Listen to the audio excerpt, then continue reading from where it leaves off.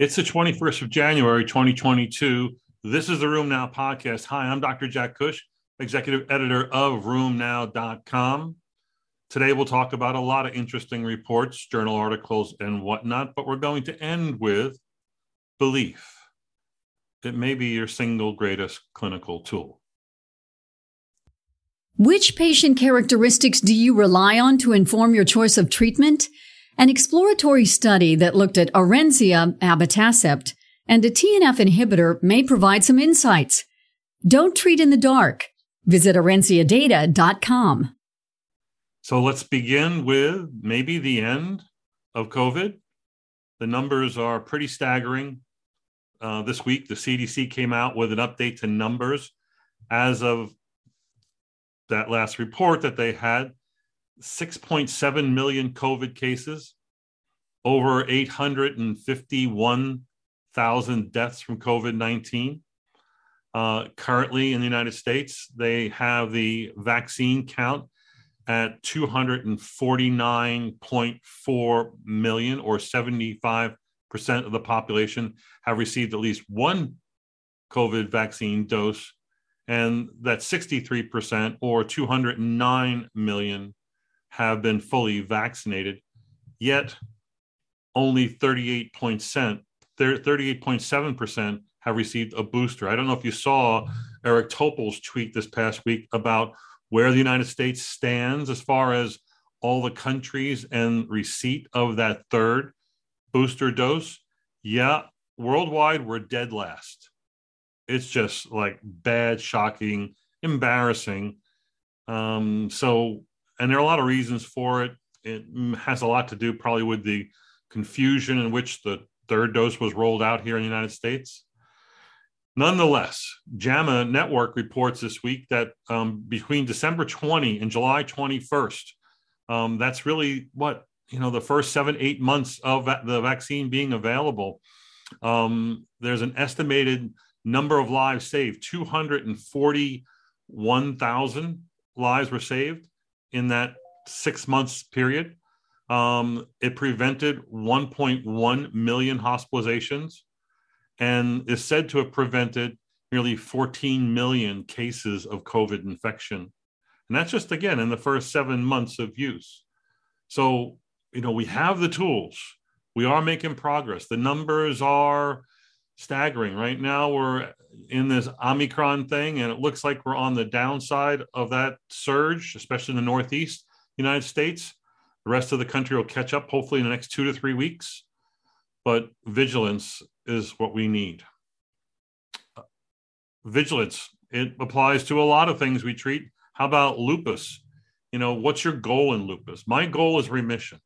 And that, of course, means I don't usually do a measure like a SLEDAI or an LL-DAS in my practice or taking care of patients.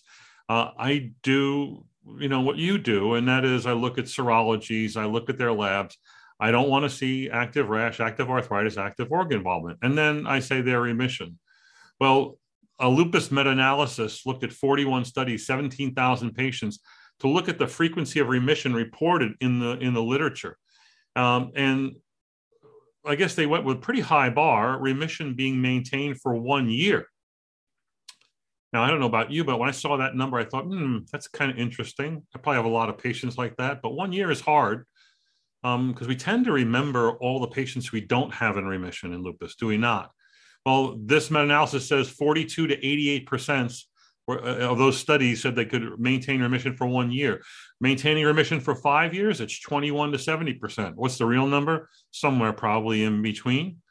Nonetheless, remission is associated with an older age at diagnosis. Older onset lupus is generally easier to treat. If it is in fact really lupus, maybe ANA positivity and aches and pains for all I know. Overall, lower disease activity. We see patients who have lower disease activity are more likely to achieve remission, meaning they have a shorter way to go, and no major organ involvement. What they did show in this review was that achieving remission was associated with less damage. Hence, remission should be the goal. A nice, I think, report. It's more of a think piece, I think, by Ron van Vollenhoven and his colleagues in the Netherlands looked at really where we are in using treat to target in the management of lupus. He feels that, its time has come. And he points out really 4 or 5 good reasons as to why that's the case. One, we can choose a target, we can monitor, and we can adjust. That is the principle of treat to target. Know your target, monitor, adjust to achieve the target. 2, the newer tools that are used in clinical trials, the LLDAS definition of low disease activity state and the DORIS remission criteria are good targets and should be used in clinical trials. Should they be used in practice? Well, not unless you're a lupus maven, I would say. 3, the treat to target trials are really needed, and they should be done not only with the newer drugs, which are exciting and offer significant promise for better outcomes in lupus, but also with historic drugs so that we know how we can better achieve that target of remission. And lastly, again, I think I already said this, LLDAS and DORIS need to be the clinical trial outcomes. And hence, with that on board, we can get reliable data that can be extended to practice. So I think it's a nice article worth a read. UCB announced some top-line results of its clinical trials with bimekizumab, the dual IL-17 inhibitor. It targets IL-17A and IL-17F. It's the phase 3 B-Mobile 1 study. And in that study, again, these are top-line results. They don't give you the actual data or the numbers or the frequency of side effects, but, they're teasing us. But bimekizumab is potentially a new player in the IL-17 targeted disease states, which would include psoriatic disease and spondyloarthritis. Again, their study's done. What's interesting about this study is that it was done in adults with active non-radiographic axial SpA. So this would be added to the 2 or 3 that are currently approved. Should they actually go for this approval, we'll have to wait and see. Their results will come out with the data, with the numbers at either a large meeting or you'll see it in print sometime soon. Arthritis Research and Therapy has a nice report by Dennis McGonigal and Ellen Gravelisi and colleagues. They looked at this SKG mouse model. It's an adjuvant mouse model where they can induce spondyloarthritis-like disease and enthesitis. And what they did in their experiments was they actually showed that neutrophils play an important role in the pathogenesis in this mouse model. That neutrophils, after induction with the adjuvant, there's a lot of neutrophils. There's inducible IL-23, another player in spondyloarthritis. They all exert important effects in early murine spondyloarthritis and related enthesitis. I think this is important because I don't think we target or pay enough attention to neutrophils. Neutrophils are part of that final common pathway to damage.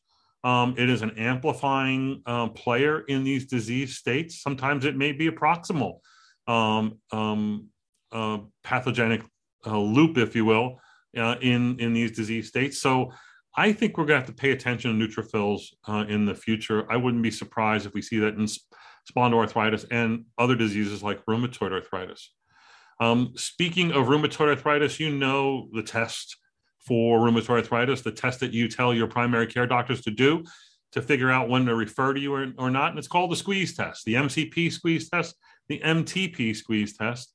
That's all, I think, well-founded guidance that you can provide to your primary care colleagues. There was a study that looked at the what's going on in patients with early arthritis and patients with arthralgia, and what happens when you do an MTP squeeze test. They looked at those patients. Everyone got the squeeze. Everyone got an MRI to see exactly what tissues were involved with a positive MTP squeeze test. So 192 early arthritis patients, 693 early arthralgia patients underwent the test. Turns out that what's usually involved in a positive squeeze test is synovitis and intertarsal bursitis. If patients were MTP squeeze test positive, 79% had synovitis or intermetatarsal bursitis. This is from the early arthritis group. And then 15% had just IMB, and 52% had both. So when you get that test, it could be bursitis, it could be synovitis. It still has important utility, and you should be advocating that with your colleagues. Another very interesting approval from the FDA this week. The FDA approved 2 new JAK inhibitors, well, one old, one new, for atopic dermatitis. Do we really care? Well, I used to call it eczema, but it's called atopic dermatitis. And upadacitinib was approved, and Pfizer's new JAK inhibitor, selected JAK1 called abrocitinib or Cibinqo or Quo or something like that, both approved for atopic dermatitis. Why do I bring this up? Well, they were approved at both doses, 15 and 30 for the Rinvoq, and what's it, 100 and 200 for the abrocitinib, Cibinqo, whatever it is. I've been saying all along, the FDA is not going to approve 2 doses, a lower dose and a higher dose of a JAK inhibitor, because usually there isn't much benefit to the higher dose over the lower dose, and there usually is more toxicity. Well, that didn't happen here, meaning there must have been more benefit and no added toxicity. Nonetheless, both of these are going to get slapped with the same warnings about, cardiovascular, blah, blah, blah, blah, blah. So look for that in your dermatology offices nearby you. A report from Jane Broom I thought was interesting because it sort of called out rheumatologists at not being very good at hepatitis testing in situations where they use tofacitinib or tocilizumab. Both drugs, as you know, do cause liver toxicity, LFTs mostly. And so the question is, can you have reactivation with these drugs? You can have reactivation hepatitis with pretty much all of our drugs, and they have been reported with both of those drugs. And the article said that the number of patients who had partial screening, not full screening, for Hep B and Hep C, I would think that's a Hep C antibody, Hep B surface antigen, Hep B core antibody, Hep B surface antibody would be my full screening. Partial screening only done in 45 to 50%. No screening done in 25, 26%. What's going on here? They point out that the CDC recommends that these patients on these drugs get such screening. So does the AASLD. I assume that's some sort of liver society. And the package insert also measures it. Interestingly, the ACR guidelines for RA care and the use of those drugs do not necessarily recommend that. I think rheumatologists are pretty good at doing Hep B screening, but are you doing it when you get around to this maybe 3rd line, 4th line therapy? So certainly you do it when you start a DMARD, whether especially methotrexate and leflunomide. Do you do it with a TNF inhibitor? Do you do it when you start, a JAK inhibitor? I think the rule of thumb is you probably should be doing it with the start of any new MOA at least. Think about it. David Felsen and his colleagues have a report. I believe it's in JAMA. It's about, actually, I think it's ARD. Look it up. It's about whether or not intra-articular steroids cause progression of knee OA. So there's the hypothesis here is that there's literature out there that says that patients with knee OA who receive intra-articular steroids are at risk, significant risk for progression of the disease. It's not as bad as you might have with a nerve growth factor inhibitor where we saw that. But that information is out there. I've heard orthopedists say it.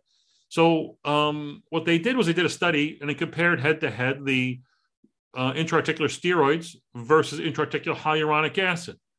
Now, hyaluronic acid has never been implicated as causing progression, and there's some evidence, I think it's kind of weak, that it may prevent the need for future knee replacement therapy.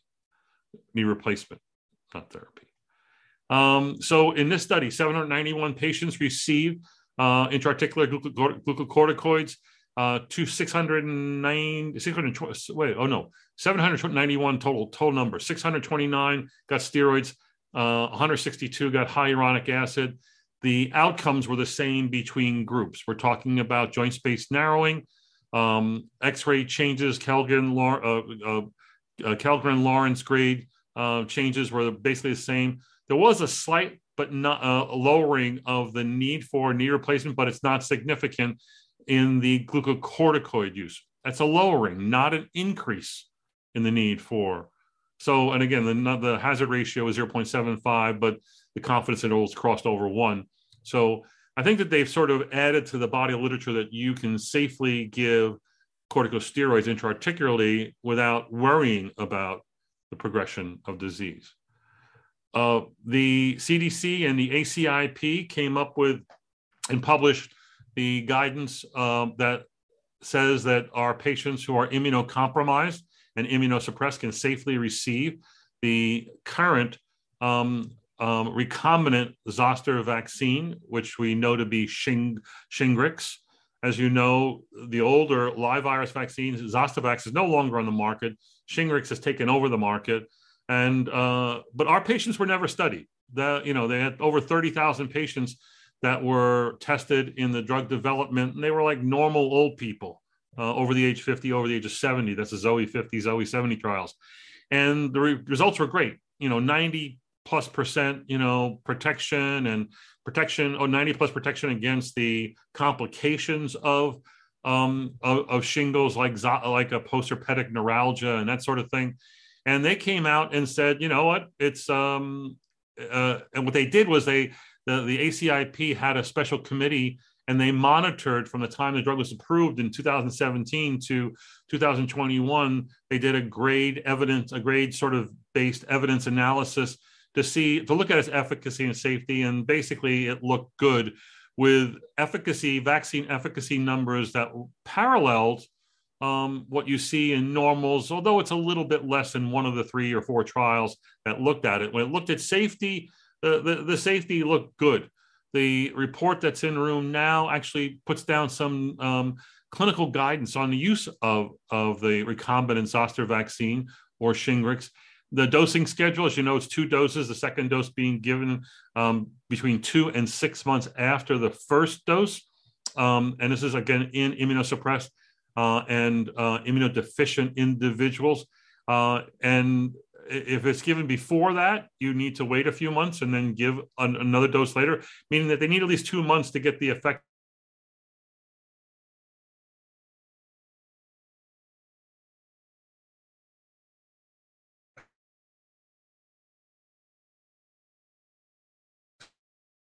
To receive 1 dose are going to be protected not at the 90% level, but maybe at about the 65 or so level. And geez, does that not sound like the COVID vaccine story with the 2 mRNA vaccines? The timing of the vaccination is that it should be given as soon as possible, but mainly before the patient's immunosuppressed. So if you think you're going to induce immunosuppression like you would if you were giving chemotherapy, or like if you were going to give rituximab, you would want to give this prior to the immunosuppression. In patients, or in your case, it's your patients being well controlled, because if they're well controlled and not inflamed, they're less immunosuppressed, so to speak. So again, this is not a live virus vaccine, and you need to know about that. Co-administration with other vaccines, yes, you can give it with other vaccines getting shots at different sites. Otherwise, that's okay. And that you should counsel patients about reactogenicity, meaning what kind of side effects. You want to find out the patients who have severe reactions and maybe develop a strategy for them going forward. There's others guidance in here about special populations that if you had prior herpes zoster, you can get it again. And yes, you should be vaccinated. That if you've had no documented history of varicella vaccination, or herpes zoster, you can still get this. In the United States, more than 99% of Americans have evidence of prior exposure to varicella and or herpes zoster. There is no recommendations with regard to its use in pregnancy, so that should be kept in mind. And there really are no major contraindications that we can point to in this case. So I think we are already doing a lot of this. Lisa Stamp had a nice article in Lancet Rheumatology about Does achieving treat to target goals lead to less gouty flares? It seems like a duh question, but she's added to the evidence that argues against the American College of Physicians, who failed to put T2T in its guidelines in the treatment of gout. Again, we all think they must be idiots, right? Well, she did the study. The study was done in a large number of patients, 2 different trials, in fact, of urate lowering therapy. And when they looked at the responders, those who achieved a serum uric acid less than 6 versus non-responders, those who did not, they looked at the outcomes at 12 and 24 months, and they were both the same in that there was significant protection against gouty attacks, gouty flares.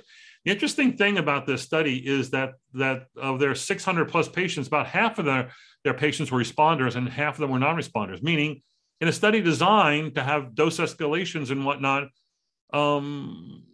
achieving target was only done at 50%. And in fact, if you look at most of the trials, you may think that you're a treat to target rheumatologist, but the data says only about 40% of people get there. In their study, it was 50%. But if you were, the chance of a flare in the next 12 months was 27% if you were within target, or 64% if you were not. So more than double, almost 3 times the amount. I want to make a pitch for Room Now Live, March 19th and 20th. Be there live in person in Las Colinas, Irving, Texas. We got a great meeting, great hotel venue, or be there online. It's going to be 13.75 hours of CME. You can go and register now. A lot of registrations. I must have said something right last week. I want to end with a story about a patient I saw this week, a 33-year-old gal. I've seen her now a few times. She's morbidly obese, came to me with rheumatoid arthritis when in fact she really had polyarticular JIA at age 10 and was treated with multiple DMARDs and multiple biologics over the next 30 plus years. When I saw her earlier this year, she was on methotrexate at a high dose, 20 milligrams, prednisone, 25 milligrams a day, and no analgesic therapies. She was on folic acid, and she had widespread pain and no synovitis. No synovitis. So either she's remarkably doing well, she said she wasn't. She was miserable with pain. On a 0 to 10 scale, she was a 43.